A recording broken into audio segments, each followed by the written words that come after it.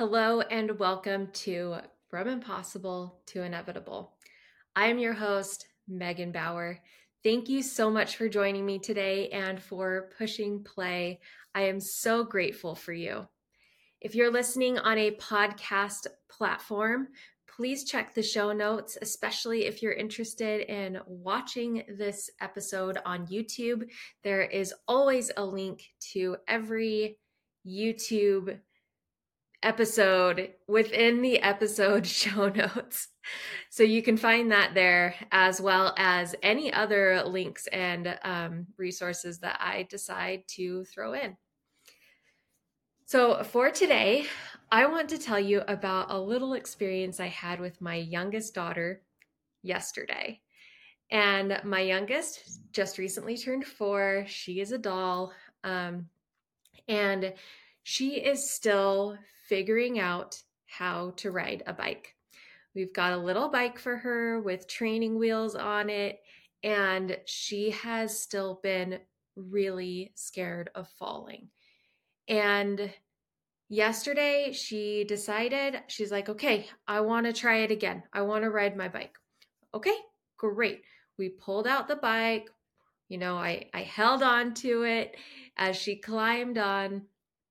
And I tried something different this time. Previously, we would try to get her to push the pedals to propel it herself.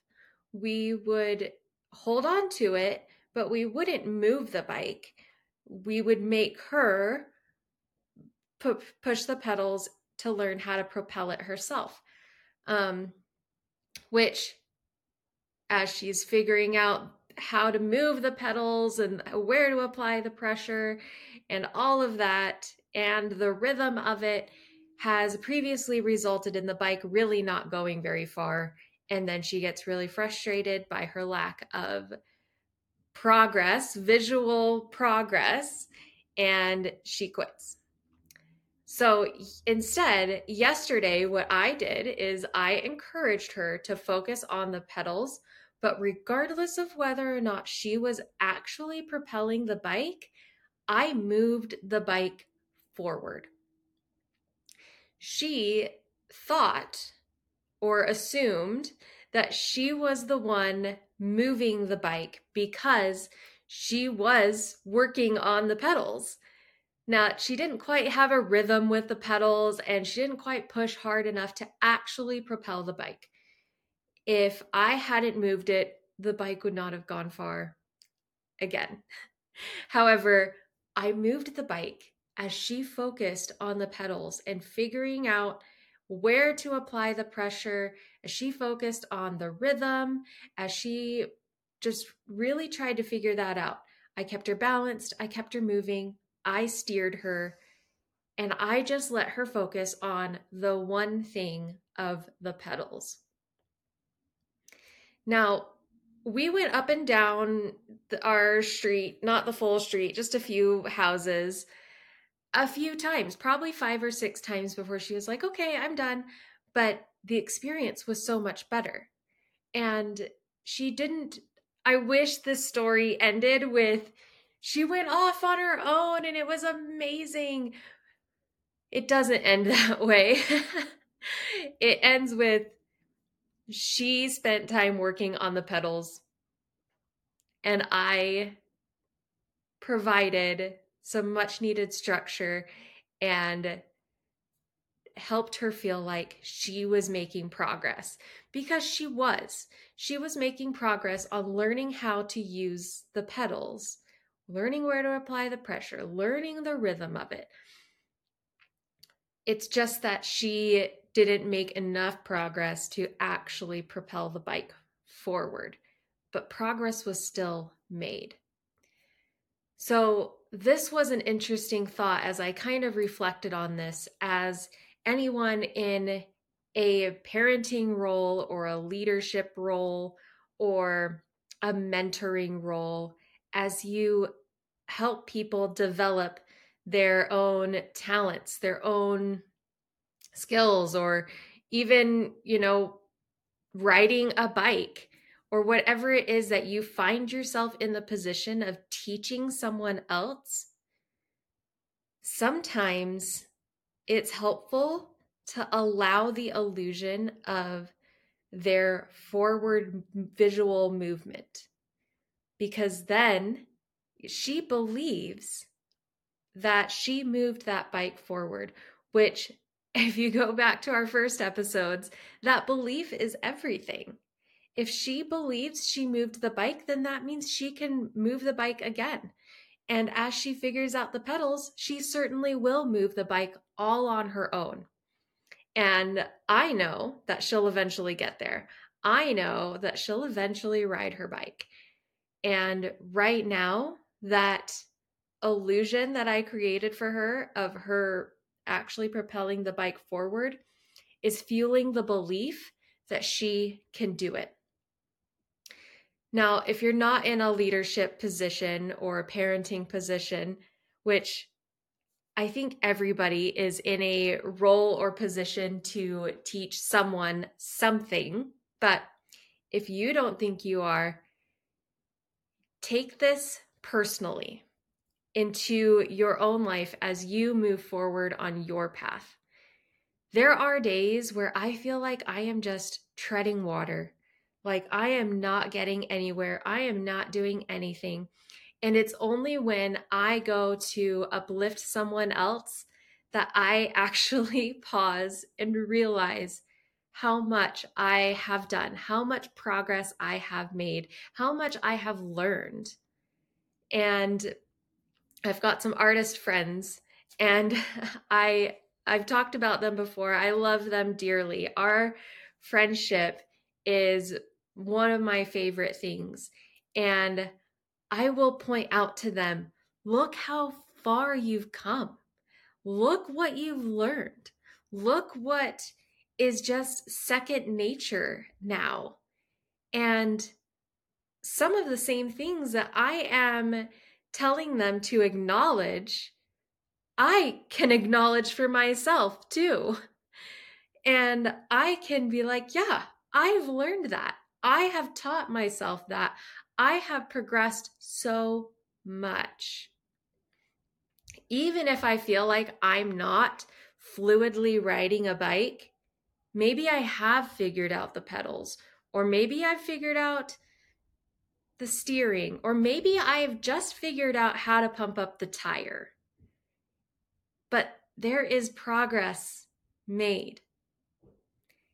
You just have to allow yourself, give yourself the permission to see how far you've come. One of my favorite conversations with Jake was a long time ago, many years ago. We were still living at our first house, and he was sitting there and he was feeling like he didn't have the credibility that he wanted professionally. And he said to me, I just want to create this program. And I feel like once I create this program for a company, then I will have made it. I will be credentialed. I will feel confident enough that I can do it. I can market myself in this manner.